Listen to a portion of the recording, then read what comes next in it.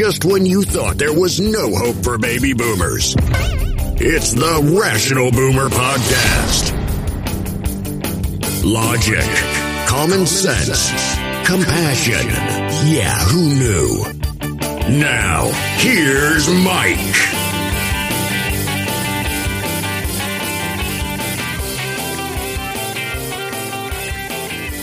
We are back on the Rational Boomer Podcast. Hopefully your day is going well. It's Sunday.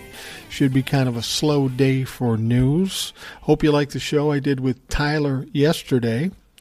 Tyler is the young man from Canada. He's like 28 years old. He's got an interesting perspective of what's going on in this country and kind of balances it with giving us some sense of what's going on in Canada.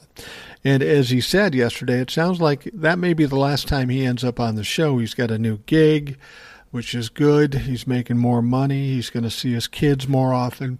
But they have some policy about social media and being online and talking about politics. So by all means, protect that job. Get your career going, because retirement comes a lot quicker than you think. So thanks to Tyler for coming in yesterday and doing the show one last time. I've got a couple of other guests for sure coming up next week, probably 3. I've got one listener. I've got Ed at least a couple of times next week.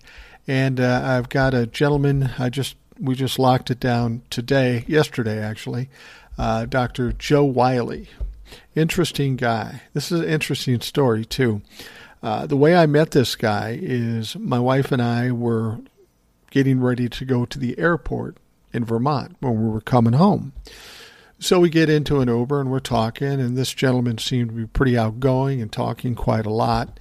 And, you know, me, I'll talk to anybody. It could be a garage sale. It could be in a grocery store. If I get somebody talking, it always interests me. I'm always intrigued by who people are and what they do and why they do it and all of that stuff.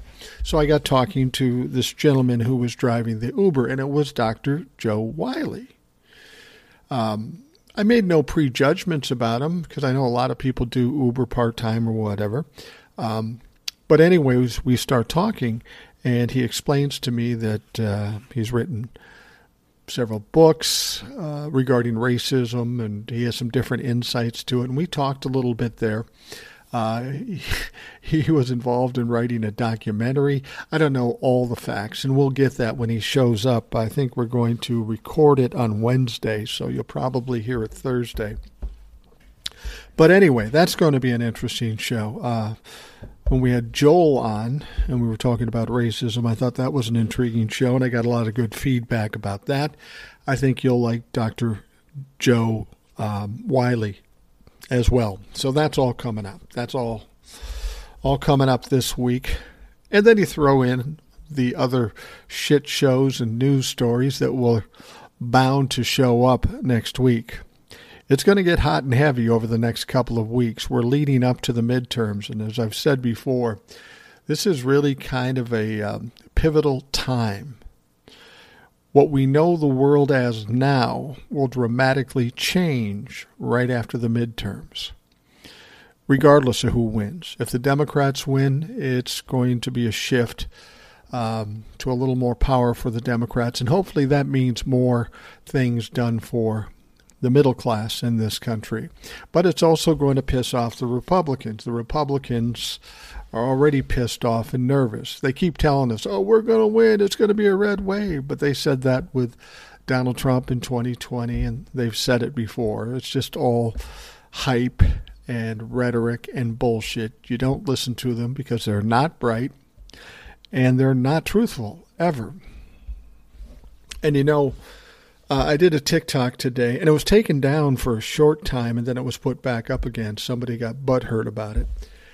And what I was talking about on the TikTok is a lot like what I was talking about here a number of times.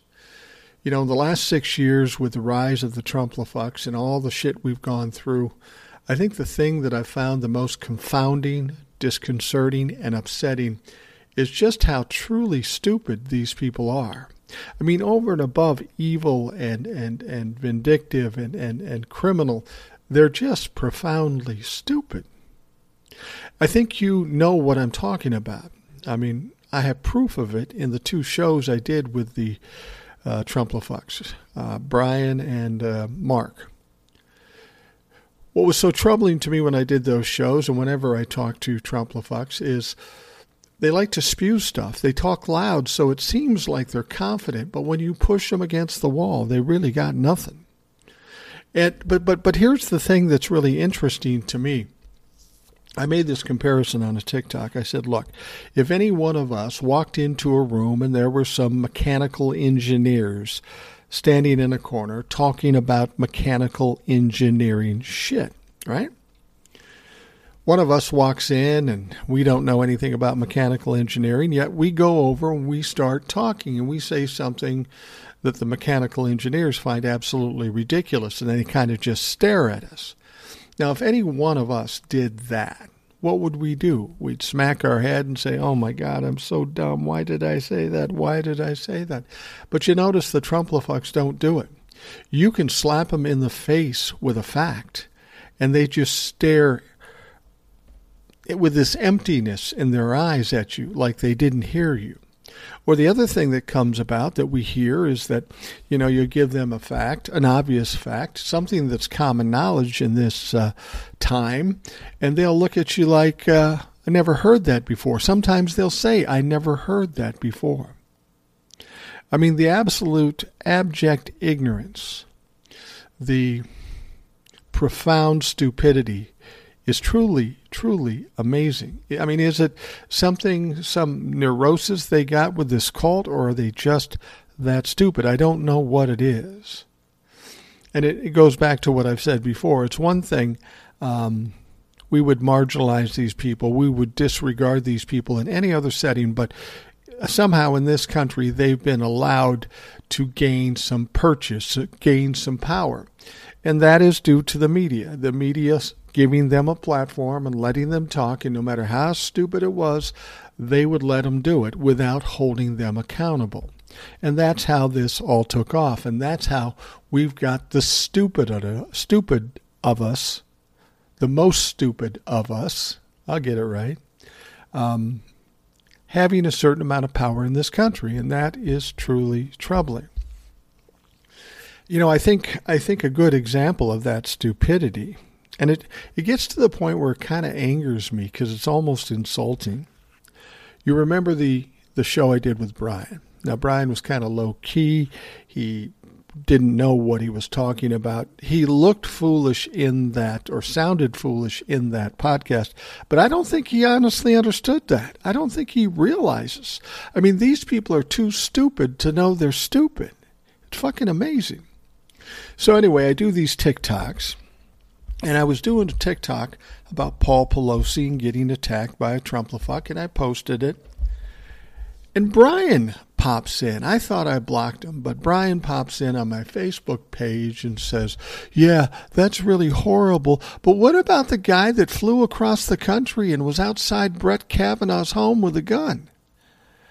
I'm thinking, are you fucking serious? So I asked Brian, I said, how many injuries did Kavanaugh incur? He said, well, none, but it's still bad. And I said, Brian, what are you thinking here? It's like you've got a sign on your shirt that says, please kick my ass.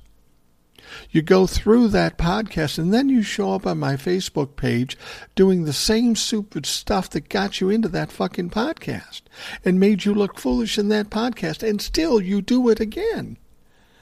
And they're so weak, and they're not formidable at all. So it's like kicking a puppy after a while. But it's hard for me when they come in and try to push your nose in it when they've just gotten their ass kicked. I don't understand it. And this is what I'm getting at. It's got to be stupidity. I got to tell you, when I was a young guy, I learned 2 lessons. I used to tell them, I got my share of tussles and my share of fights, and my sons would ask me, did you ever lose a fight, Dad? I go, hell no, I never lost a fight. They say, you must have been pretty tough. No, I wasn't that tough. I just didn't fuck with people I knew would kick my ass. I made friends with those motherfuckers. I'm not I'm not going to fight with those people. We had this, I'm in ninth grade. I think I told this story too. Ninth grade, we're going to high school. There's another junior high that's going to also go to our high school. And we met a lot of the kids, a lot of the girls, and everybody got along pretty much. But there were these two twin guys. And they were fucking huge. They were fucking huge. They were like 6'3" in ninth grade and like 220 or 230 pounds. They weren't fat. They were in shape. And just to make it all worse, and I swear on a Bible on this, these two brothers' last name were the Slaughters. Man, everything about them was terrifying. And when I first saw them and heard about them, I thought to myself, well, no matter how tough I am, if I should run into trouble against these guys, I'm pretty much dead. So I went and made friends with them. Because not only am I not going to have to fight them now, if somebody wants to come after me, I got some pretty good fucking backup.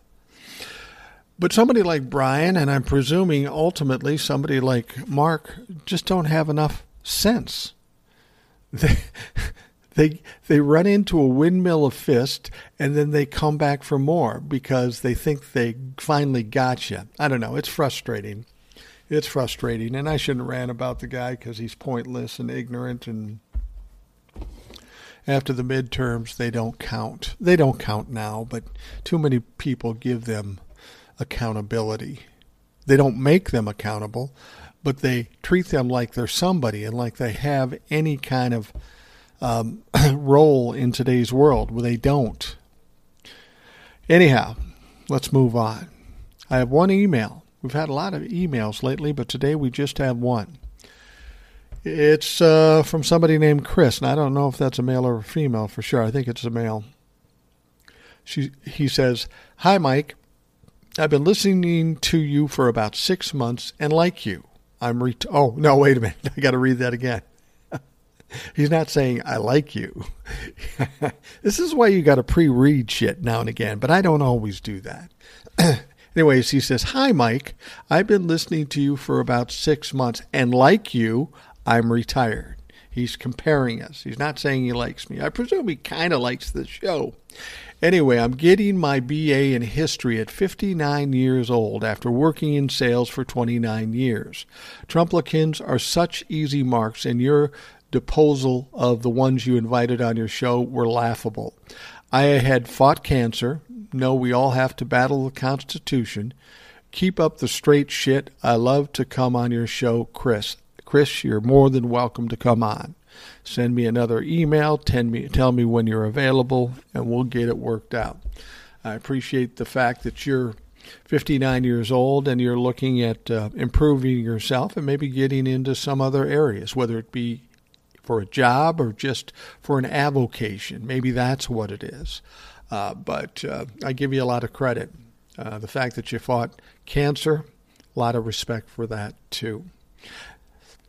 And I can relate to that. I've told the story too. I had cancer when I was 29. It was testicular cancer, and it was a pretty easy process. I had surgery, little radiation, and I was never in danger. So I don't really lean on being a cancer survivor per se, because I've known a lot of people that really struggled and had horrible times with dealing with cancer. Some of them have survived, and many of them have not. So I don't put myself in the same category with those folks. I didn't struggle. I was a little scared, but I was fine through it all. All right. Now, one of the things we've been talking about a lot this weekend was this attack on Paul Pelosi, the 82-year-old husband of Nancy Pelosi. He was attacked with a hammer. For the most part, Republican lawmakers have been saying the right thing and condemning the attack. There was one case of stupidity. Virginia Governor Glenn Youngkin talked about sending Pelosi back home to be with her husband. Now, the conservative news media will likely be different. One can only imagine what Tucker Carlson and Laura Ingraham will have to say about the attack. And in some ways, They're not talking about it. In other ways, they're coming out with outlandish, fucking crazy conspiracy theories. Let's just say this up front. This guy, the Republicans are saying, well, he was in a nudist colony and he lived in a commune, so clearly he's a liberal. They tried to make him out to be black originally. They were passing around a picture that showed a black man. It wasn't him. In fact, then they showed a white guy. That wasn't him. It's somebody completely different. But regardless of what this guy was in the past, it's very clear that he's been caught up in this cult. Because we know prior to the attack, he had been posting a lot of conspiracy theories, Republican diatribes, talking about COVID, talking about January 6th, talking about Nancy Pelosi and all those things. Clearly, he was a radical right-wing idiot. And he got into the building. He ended up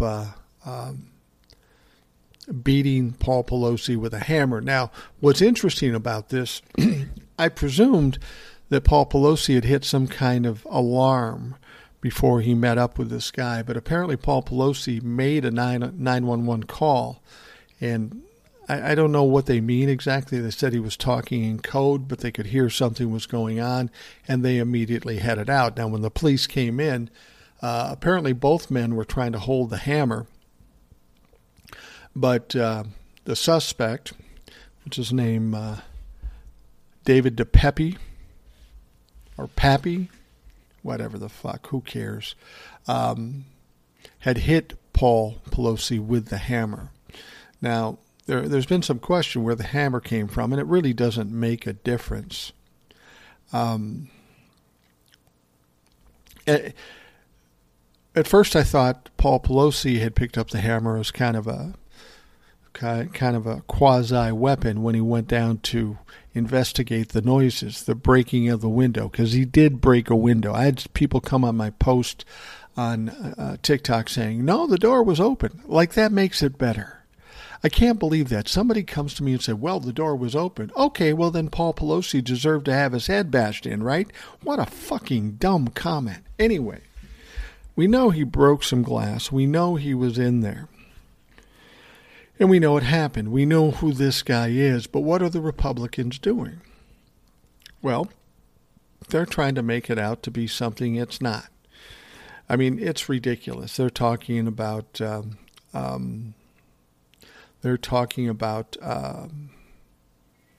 it being some gay love triangle, and he was there, and it's a lover's quarrel. The motherfucking guy is 82 years old. Come on.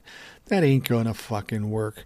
And the reason they're saying it, there is a 911 call, the tape that went on. And again, Paul Pelosi was talking in code to the police. Okay? And he told them initially that somebody was in the house and attempting or had already attacked him. I don't know for sure. Now, in that tape, it wasn't Paul Pelosi talking. It was a dispatcher who got the call, and she was relaying it to a cop. And in the first part of it, she very clearly said that Paul Pelosi said that he didn't know who it was. Okay? And then later in the call, this dispatcher said something about being a friend. And of course, that's what the Republicans take off with. Oh, it was somebody he knew was in there. Yeah, why would Paul Pelosi have a raging Trumplefuck in his house? But they're trying to use that one word and try to expand on it like there's something nefarious going on here. And that's not the case. Think about what has been said. Paul Pelosi is making this call, maybe as he's up in his room or he's coming down the steps, and he's kind of telling him what's happening. He gets down the steps. He has the phone. And as the police said, he talked in code. So they already know what's going on, and he's got to talk to them on the phone in front of this guy. in front of this guy. So maybe he did say friend in order to keep things mellow. Maybe he's thinking, if I just placate this guy, he'll just go away. Well, nonetheless, the police showed up. They found both of them holding the hammer somehow. They may have even seen this guy hit Paul Pelosi with the hammer. Now, this has turned into a bigger thing. It's not just a mugging because he broke into somebody's house, but he didn't break into just anybody's house. He broke into Nancy Pelosi's house. When he broke into the house, he said, "Where's Nancy? Where's Nancy?" Clearly, he was in a violent state, and he was looking for Nancy Pelosi. Well, Nancy Pelosi is second in line to the presidency, so this becomes more than an attack or a B&E. This becomes a murder attempt because he certainly did try to murder Paul Pelosi. He tried to murder him. Had the police not been in there very quickly, he probably would be dead. I mean, the guy's 82 years old. But being violent and screaming for Nancy Pelosi's name and the fact that Nancy Pelosi is a Speaker of the House, now we're looking at what they call an assassination attempt. That's what they're calling it. And so it's really expanded out, and we're knowing more about the story. But, of course, the right side media, I won't say news people because they're not, are trying to spin it any number of ways. People on social media are coming on people's posts and saying, oh, it was just this, it was just that. So you have to understand what happened here is absolutely devastating to the Republicans this close to the midterms. The Democrats are trying to let people know that these people identify with violence and chaos and rhetoric and insurrection. And this epitomizes that. This is a perfect illustration of who the Republicans are. And of course, the radical right is upset about it. They know this is not good for them. Newsmax's Greg Kelly got a head start tweeting a theory that Pelosi staged the attack to help with the midterms. Are you fucking serious? So what you're telling me is Paul Pelosi, Nancy Pelosi are multimillionaires. They're in their 80s. And they were so desperate. They were so desperate to win the midterms that Paul Pelosi said, yeah, I'll take a couple shots to the head with a hammer so we can win the midterms. You see how ridiculous that is? But these dumb motherfuckers, this is what they do. This is what they've done since Donald Trump took office in 2016, and they've done it every step of the way. They not only lie, but they come up with this ridiculous shit, and they expect people to believe it. And the sad thing is there is a certain amount among us that do fucking believe it. These people are despicable. So Greg Kelly from Newsmax tweeted later yesterday afternoon, just wondering if Nancy Pelosi tried to stage her own mini January 6th, complete with leaving the doors and windows open for insurrectionists and this DePepe fellow. That or she can't secure her home or office.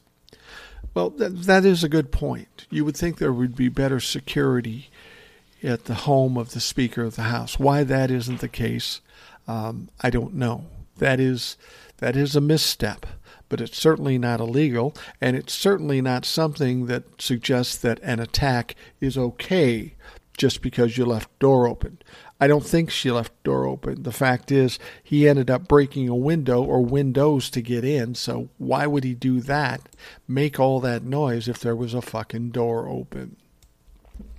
Now, the suspect is a 42-year-old man named David DePape. He was arrested for the attack. A quick look at the alleged attacker's social media shows that he subscribes to many of the conspiracy theories regularly pushed by Kelly on Newsmax. The Newsmax host has since deleted his tweets. Oh, big surprise. So now, House Speaker Nancy Pelosi has addressed this attack. It took a while to hear from her. I know she was out of state, probably on the East Coast, maybe in D.C. or New York or something, and she had to go back. Can you imagine that trip back?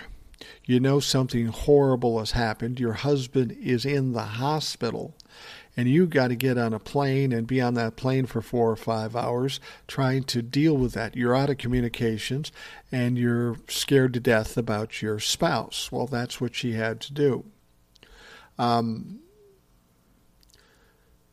Apparently, Paul Pelosi sustained a skull fracture along with other serious injuries in the home break-in. Now, again, keep in mind, skull fracture is horrific and dangerous and potentially life-threatening for anybody. But this gentleman is 82 years old. The fact that he survived this long after something like that is truly amazing. The House Speaker's statement addressed to her colleagues in Congress comes one day after the man broke into the couple's San Francisco home.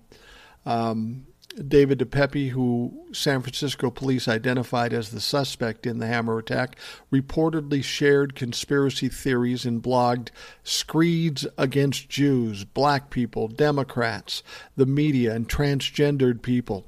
The Washington Post reported on Saturday that Paul Pelosi is expected to make a full recovery after he underwent surgery, so that is good news. Now, Nancy Pelosi wasn't home, as I said, and she wrote a letter to her colleagues, and I will read it to you right now. Dear colleague, yesterday morning, a violent man broke into our family home, demanded to confront me, and brutally attacked my husband, Paul. Our children, our grandchildren, and I are heartbroken and traumatized by the life-threatening attack on our pop, Pelosi said. We are grateful for the quick response of the law enforcement and emergency services and for the life-saving medical care he is receiving. Please know that the outpouring of prayers and warm wishes from so many in the Congress is a comfort to our family and is helping Paul make progress with his recovery. His condition continues to improve. We are also comforted by the words of the book of Isaiah. Do not fear, for I am with you. Do not be dismayed, for I am your God. I will strengthen you and help you. I will uphold you with my righteousness right hand.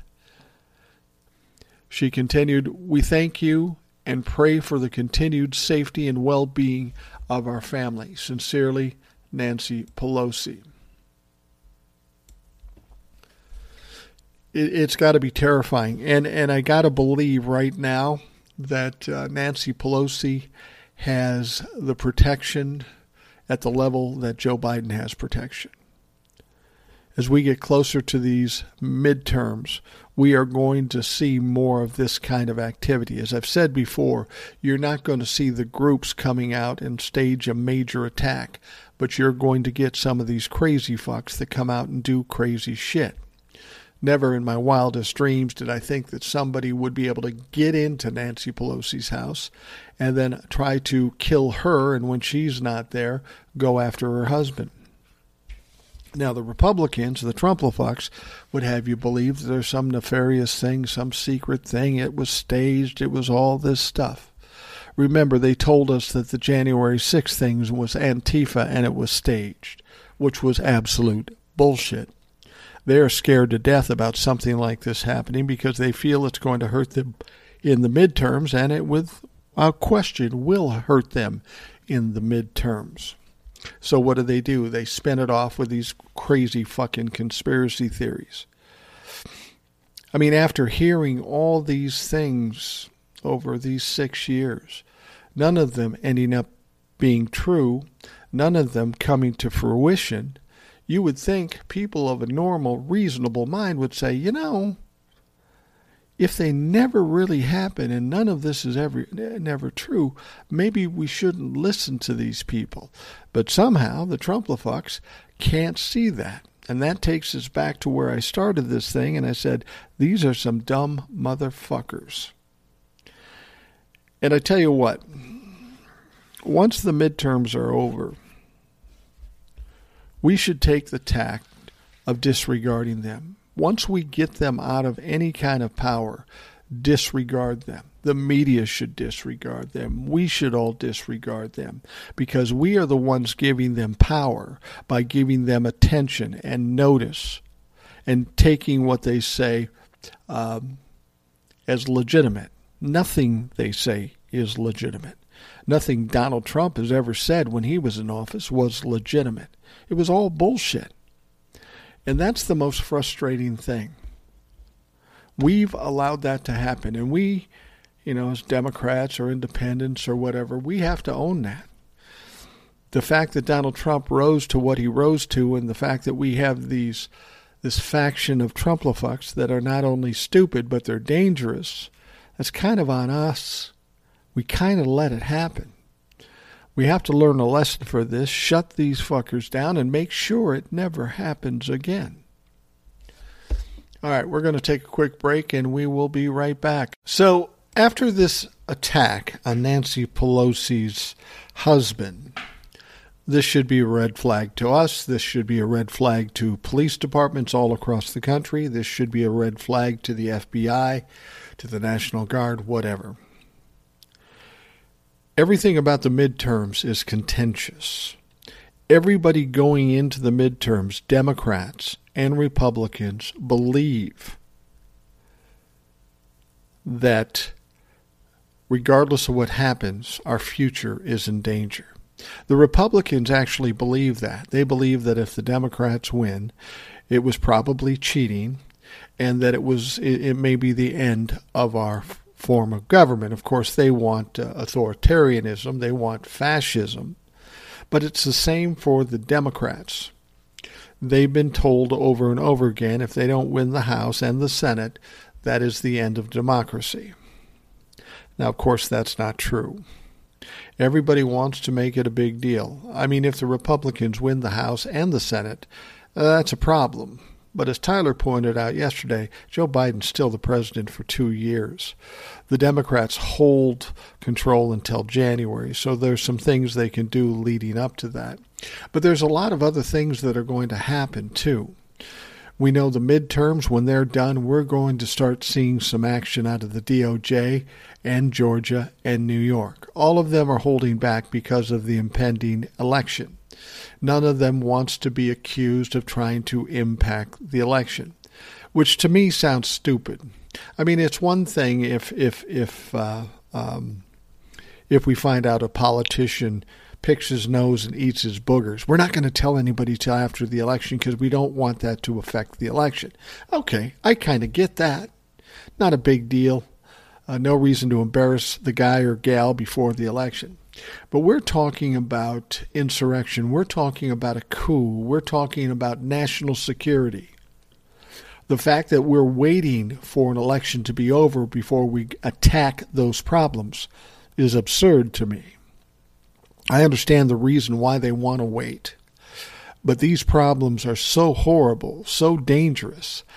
I don't see that waiting until after the election is justified. We should be going after this now. Now, I'm not the Attorney General. I'm not Merrick Garland. I'm not even going to suppose to tell him how to do his job. But that said, things have to get done. As long as this narrative continues, as long as these people continue to talk, these situations like with Paul Pelosi and God knows whatever else will happen between now and November 8th, they're going to continue unless something is done to shut it down. First and foremost, the most important thing is to shut up Donald Trump, and there's one easy way to do it. That is to indict him. We have multiple ways with actual evidence and witnesses that would justify indicting Donald Trump. I suspect it will come sometime after the election. Now, we did hear the DOJ hired somebody named Rafkin. He is an attorney, a prosecutor that specializes in just the things that Donald Trump was involved in. That's a bad sign for Donald Trump, and he knows it. We know that on Truth Social, he's losing his shit. But he's without question going to get some kind of indictment when it comes up after the elections. I can almost guarantee you that. There is no way he can get through this without getting, at the very least, one indictment, and he'll probably get multiple indictments. So everything is hanging by a thread for both sides. Both sides expect impending doom if they lose. So somebody's going to lose, and somebody is going to be upset. Now, several government agencies are warning that political extremists pose a heightened threat around the midterm elections, as political candidates and election officials could become targets. And when they say that, we're talking about potential candidates. Say you've got a candidate running for governor or a senator, and it's just a little too tight. I mean, we know we know multiple places where the elections are tight. But the one that's interesting is the one in Iowa with Grassley. Now, Grassley has always won his Senate seats going away. No problems. And now it's a very thin margin, and he might even be losing at this point. You get people that are part of his constituents that are feeling the pressure that a Democrat may win. Who knows what the fuck they will do? Or the people in Georgia, or the people in Pennsylvania, or the people in Ohio. Depending on the level of volatility for Trumplicans in any one of these states, that could put each candidate in a position of being a target. And that is a little nerve-wracking. The bulletin from the FBI, the Department of Homeland Security, the U.S. Capitol Police, and the National Counterterrorism Center reportedly came out the same day a man broke into Nancy Pelosi's house and assaulted her husband. They know what's going on. They're not reading tea leaves here. They're seeing what's going on the internet, and they're hearing the chatter, and they're getting nervous. Now, NPR reported that such threats by lone actors pose the greatest security risk. And I have to agree, as I've said before, I don't think we're going to see large groups of people attacking buildings or anything like that. Because if they do that, they are going to be in a world of fucking trouble. They are going to receive pushback, especially after what happened on January 6th. And this will put each one of these people who decide to attack whatever it is they're going to attack in mortal danger. And they should be in mortal danger if they attempt something like that again. But that doesn't necessarily account for those crazy fucks like this guy who went into Nancy Pelosi's house, or some other guy walking down the street, or some guy in Washington, D.C. pulling off something stupid. We know on January 6th we had somebody plant bombs at the Democratic and Republican headquarters. They didn't go off. And it's my sense that they never intended them to go off. They were hoping the police would find out about it and would draw them away from the Capitol so the insurrectionists could do what they were meant to do. The agencies distributed the document to their partners in law enforcement across the country. This will be everywhere. Following the 2022 midterm election, perceptions of election fraud and dissatisfaction with electoral outcomes likely will be results in heightened threats of violence against a broad range of targets, such as ideological opponents and election workers. The outlet noted it did not contain any specific examples of threats. There certainly are some, there's no question. It builds, however, on a warning that the FBI issued earlier this month that election workers were facing unprecedented threats in 7 states: Arizona, Colorado, Georgia, Michigan, Pennsylvania, Nevada, and Wisconsin. So now, with less than 2 weeks to Election Day, the new document listed many potential targets for domestic violent extremism. Candidates running for public office, elected officials, election workers, political rallies, political party representatives, racial and religious minorities, or perceived ideological opponents. And that's the one I want to mention to you. That's the one I wanted to mention to you. Because as much as we're worried about candidates, and as much as we're worried about other kinds of leaders and people in groups like the election workers. I want you to be careful. I want me to be careful. Because, from time to time we will run into Trump-la-fucks and we'll have our little debates or arguments and whatever.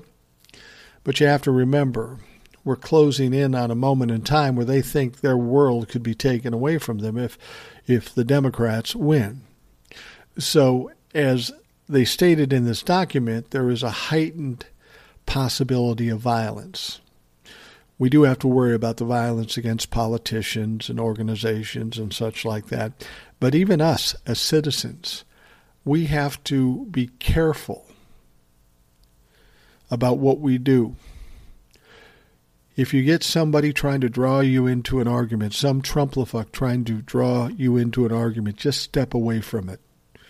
Just step away from it. You don't know how unhinged these people are, how triggered they are. And the last thing you need is to have some guy start some kind of physical altercation over something so ridiculous as an election. So as much as officials have to be concerned and should be careful, you and I and all of us of similar minds have to be careful too. We need to we need to have some willpower here and not get into the fray with somebody, your neighbor, a family member, or whatever, because it's really at the point where people are starting to freak out and they are nervous. And that's when bad things happen, when people get nervous or they're unsure or they think they're losing something. This is why I've said before, too, that you may want to watch the Democratic side, too. There are people that are profoundly scared. And when people get scared and nervous and think there's no hope, they react rashly. So it's important that you keep that in mind and be careful yourself. Now, something you need to know, of course, we have the Paul Pelosi thing. He's in the hospital. That's all going on. But what you need to understand about the volatility of what's going on in this country, over half of Republicans running for major offices this year are election deniers. Over half of them. And that's according to an analysis by the Washington Post. Around 50 are running in close races. So you've got the people, the crazy people that follow them, and then if it looks like they're losing or they do lose, they're going to do the very same thing that Donald Trump did, incite violence. They've lost. Now all bets are off. They have nothing to lose, so why not stir these crazy fucks up? And maybe they come out of it getting put back in office. That's not going to happen. It'll never happen. But that doesn't mean they're not smart enough to know that. We've already heard about heavily armed poll watchers. They cropped up in Arizona where they have been spotted surveilling ballot drop boxes in what was a hotly contested county 2 years ago. There are more than 100 lawsuits that have been filed largely by Republicans in states complaining about mail-in and early voting rules, how voters are registered, and what machines they use. I never understood that, because here's the thing. Prior to 2016, the people that used absentee ballots and mail-in ballots were mostly Republicans. But now somehow they feel those are illegitimate. Now, what if you threw out all the mail-in ballots? You'd probably get just as many Republicans as Democrats, I'm guessing. Maybe not this time around, but prior to this, that would have been the case. And it wouldn't have done the Republicans any good, but they're so short-sighted, so stupid, they don't fucking even know. So when you're out there and voting, if you've got these putzes out there with their tactical gear on and they're trying to intimidate, don't be intimidated. I suspect there'll be a large police presence at the polling places. But again, this country is in a volatile state. You need to be careful. And maybe early voting and absentee ballots is a good thing. because we don't know what it's going to be like walking up to the polls. If they do get out of hand, it won't last very long, and these people will be taken to task, and they could get hurt doing this. Now, when you hear the podcast and even the TikToks, you'll hear me use the term fuck around and find out. I didn't create that comment. I didn't invent that. I stole it from somebody else who probably stole it from somebody else. But here's a good example of that phrase. Now, according to a report from the Washington Post, a lieutenant general who was backed by the Pentagon to become a 4-star general, only to have his reputation damaged over his reported inaction and then accusations of lying related to January 6th. This guy got passed over for his promotion, his 4 stars, if you will. Now, I'm sure he's incredibly butthurt, but what are you supposed to do? You're somebody who supports overthrowing our government, and you're in our military, and then you deny and lie about it after the fact. We're supposed to make you a 4-star general? Come on. Lieutenant General Walter E. Piatt, the director of the Army staff, was slated to move up the chain based on a Pentagon recommendation, but the White House does not agree. Now, according to the report, the White House declined to send nomination for Piatt to the Senate for months. The officials said effectively killing that possibility. Now, the Post reports Piatt found himself in a political crosshair within days of the January 6th insurrection after former Capitol Police Chief Steve Sund, who resigned after the attack, accused of the general of saying in a key meeting during the riot that he could not recommend to his boss at the time, Army Secretary Ryan McCarthy, that the D.C. National Guard be deployed to help the police quell the violence. Piatt, Sund said, exasperated other senior U.S. officials on a conference call by expressing concerns about how it would look if military personnel responded. Piatt initially denied Sund's allegations in a statement, but acknowledged in a call with reporters about 2 weeks later that he had conferred with others who were present and that it was possible he made comments to that effect. You'll remember that the Trump-la-fucks would say, well, Nancy Pelosi held back the National Guard. Well, clearly she didn't. It wasn't her call.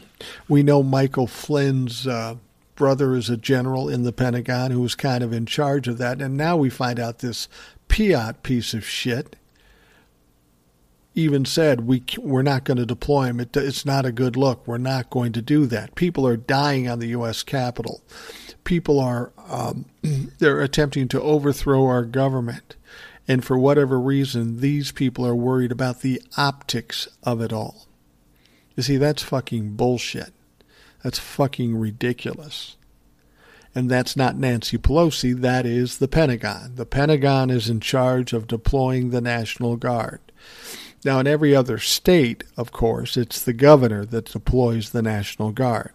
But since Washington, D.C. isn't a state and they're in Washington, D.C., the people in charge of deploying the National Guard and overseeing the National Guard is the Pentagon. And again, in the Pentagon, we had Michael Flynn's brother and this fucking cloud, this Piatt fellow, and he fucked around and found out. He's not going to get his 4-star general promotion. But what I have a problem with that story is, okay, don't give him the promotion, but why is he even still in the military? Why is he in a position of leadership, of power? We know who he is. We know what he thinks. We know what he supports. Is this somebody we really need in our fucking military? I don't think so. I don't think he should get the 4 stars, but I think he should probably be court-martialed too. He's working against our country. He's not doing what he took a pledge to do, and that is protect the Constitution. What more do you have to do to get fired? I don't know what's going to happen to this guy. He's obviously not very happy at this point because he's not getting the promotion he was counting on. All right. let's go look at a dumb fuck. Now, I don't like this guy. Never liked this guy. Never thought he was talented.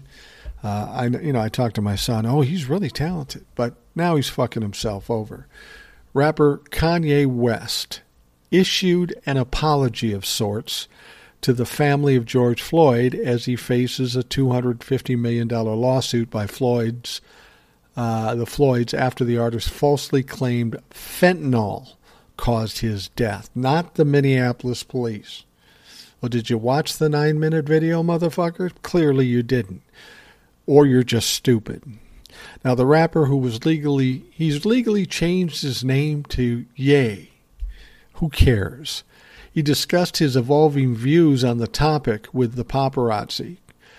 Consequence of Sound reported this. Now, I want you to listen to what he said. This is his apology. I want to apologize, West said, because God has showed me by what Adidas is doing, by what the media is doing, I now know what it feels like to have a knee on my neck right now, he said, referring to the actual cause of Floyd's death. See what he did there? I'm sorry about minimizing the death of George Floyd, but don't worry, I know now because I've got a knee on my neck. They're taking away my money and my endorsements. Well, what do you think's going to happen when you speak out against your own country, you dumb motherfucker? He's got the same problem Donald Trump has. They're entitled. They get everything their way, so they think they can push the issue and get people to love whatever they say. They're so brilliant, they're such orators that they can say anything and people will just love it. Well, Donald Trump and Kanye are finding out that that's not the truth. Kanye went on to say, so thank you, God, for humbling me and letting me know how it really felt, he said. Fuck you. Because how could the richest black man ever be humbled other than to be made not to be a billionaire in front of everyone off a comment? He can't fucking apologize. He turns it in, yeah, George Floyd thing was bad, but look what they're doing to me. I was a billionaire. Now I'm not a billionaire. Oh, my God, my heart just breaks for you. Where's your compassion for the people of this country that are starving, that can't pay their bills, that can't pay their rent? But we're supposed to feel sorry for you because you lost a few $100 million. But you still have several $100 million. Fuck you. West lost his billionaire status on Forbes' list after losing his deal with Adidas over his anti-Semitic remarks. As a clumsy and self-aggrandizing as the apology was, it was actually the high point of West's remarks. Consequence of Sound reported he also said his mental health issues were misdiagnosed by a Jewish doctor that would have had me on medications right now. If I was on medication right now, then one pill could have been swapped out and it would have been Prince or Michael Jackson all over again. But because I didn't take the medication, I'm able to speak to you guys clear of thought and transparently. But you can be clear of thought, but you're going to be racist. Yeah. Kanye is the younger black version of Donald Trump. But what about me? I am the victim. Oh my gosh, I'm the victim. I'm not a fan of Kanye West. I argue with people about whether he's a musical genius or not. And I don't know a lot about Kanye West. I don't know any of his music, but I know a large part of his music takes old music, samples it, and then turns it into a song. Well, you could build a shitty car, but if you put a Ferrari engine in it, of course it's going to be a fast car. And that's what Kanye does. He writes these songs around songs that are already hits. And then he gets a hit and see how talented I am? I don't get it. I'm sure there's some of the younger people that listen to the show that say, well, that's not exactly it. Well, I'm 62 and I don't give a fuck about Kanye West. He's going to become inconsequential, and that's where he should be. If you're a musician, fucking do your music and shut up. I remember a video. In fact, I just saw it recently, and it was, when I was young, I've told you before, I was a big Elvis Presley fan. And I saw a video of a press conference where Elvis was sitting there, and somebody asked him about the Vietnam War. It was in the 60s or early 70s or something when they were doing this press conference. And some woman stood up and said, "What are your thoughts on the Vietnam War? Should we get out of there? Should we be fighting in there?" My guess is, given Elvis Presley where he was from, he was probably supported the Vietnam War because he felt like he had to support everything the country did. But what he said was, "Ma'am, I'm just an entertainer. I'm just an entertainer. That's all I do, and I'd rather keep that to myself. I don't have any business talking about that."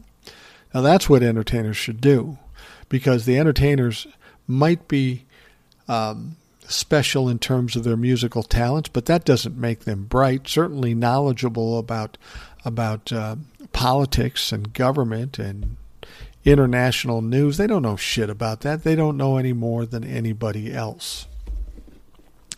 So fuck Kanye. Did you hear that he got kicked out by Adidas? He lost that deal, of course. And then he tried to fix it quickly by going over to Skechers, which seems weird. Adidas is kind of a young, hip company, which I think is weird too, because I remember back in the early 70s when we all started wearing Adidas, and that was the cool thing to do. And that, we're talking 45, 50 years ago, and now they're still cool. But instead, he decided to go over to Skechers. Now, I will say this about Skechers. I love Skechers. I'm an old man. Fashion isn't a big deal for me anymore. Although they look pretty good, but they are the most comfortable shoes for my situation. So I like Skechers. Now, I like Skechers even more because they kicked Kanye's ass out the fucking door. They literally escorted him out the door. Once again, as I said earlier, fuck around and find out. Kanye's finding out. You remember when this all started, he was saying, well, I can't be canceled. I'm too powerful. I'm too rich. I'm too much a genius. Well, he's finding out that anybody can get canceled if you do fucked up shit. Now, this last story isn't really so fucked up as it is stupid. And this, again, takes us back to what I said about Trumplafucks. They are stupid. Now, in one of the most closely watched U.S. governor races in the 2022 midterms, a Republican's candidate's wife had to step in on his behalf after he was asked about anti-Semitism. Who do you think we're talking about? Well, at a Saturday press conference in Pennsylvania, GOP nominee Doug Mastriano, who is an absolute racist, an absolute Trump humper, and a fucking idiot.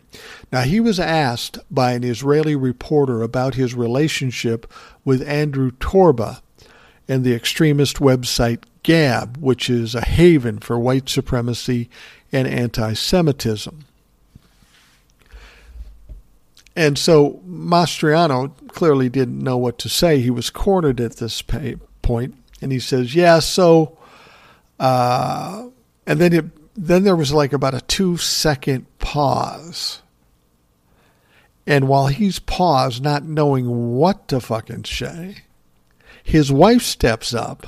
His wife steps up and says, "I would like to make a comment on that," wife Rebbe Mastriano said as she stepped towards the lectern. "Please," her husband said as he backed away from the microphones. This motherfucker wants to be governor of the state. And he didn't know how to answer the question. So he backed away and let mommy do it. Some of his supporters cheered. She said, "I'm just going to say as a family, we so much love Israel," she said. "In fact, I'm going to say we probably love Israel more than a lot of Jews do." Oh, there's a good comment. Yeah, we love we're Roman Catholic and we love Israel more than the Jews do. Sounded like Donald Trump. She says, I have to say that. Mastriani is facing Attorney General Josh Shapiro, who in fact is Jewish. Rebbe, do you like Israel more than Josh Shapiro? So Mastriano got tongue-tied and couldn't say anything. So wife Rebbe steps up and says, we Roman Catholics, I'm assuming they're Roman Catholics because they're Italian, we love Israel more than a lot of Jews do. Yeah, Rebbe, you really didn't help them out that much. That really wasn't good. Well, I mean, at least you came up with something to say. But Jesus Christ, this is what I mean. These people are absolutely stupid. And still, Trump-la-fucks will stand in a crowd and clap for him. They can make absolute fools of themselves, and they still clap for them. As I've said before, there's a certain faction of people that are the base for the Trump-la-fucks. We just are not going to change their minds. It's not going to happen. But the important thing is we don't have to change their minds. We only have to change a certain percentage of Republicans' minds to win races. And there's got to be a certain, even a small percentage of reasonably minded Republicans that just can't buy into racism, misogyny, anti-Semitism, overthrowing the country, stealing documents and selling them to our adversaries and enemy countries. There's got to be some in there that just can't align themselves with that kind of behavior. And this is why I think during the midterms, the Senate and the House is going to go the way of the Democrats. I just don't see how it goes any other way. I could be wrong. With the gerrymandering and all that stuff, I could be wrong. But common sense tells me I'm not. Just because the media and the Republican tell us otherwise, that doesn't mean shit to me. They are frequently wrong, and they frequently lie to us and bullshit us. So to believe in them, to trust in them would be foolish. If somebody lies to you all the time, if you keep, it's just like the old Herb Brooks thing. Fool me once, shame on me, or shame on you. Fool me twice, shame on me. That's the old Herb Brooks thing, but I don't even think he wrote that either. Somebody else did it. But that's a good point. Everybody can get fooled once, but if you allow them to fool you a second and a third time, well, that bullshit is on you. You should be smarter than that. All right, we are going to wrap up the Rational Boomer podcast. I want to thank you all for taking the time out of your day to sit and listen. I'm always appreciative of that. You can't even know. The idea that I can do a podcast and there's a lot of people out there that want to listen to it is so rewarding for me. There's a lot of people going to social media. They want to make money and they want fame and fortune and all this stuff. Just the fact that you folks take the time out of your day and have enough interest to pay attention, that's all I need. I hope you have a great day, and we will be back tomorrow. Thanks for listening to the Rational Boomer Podcast. Don't forget to subscribe so you don't miss an episode. We'll see you next time.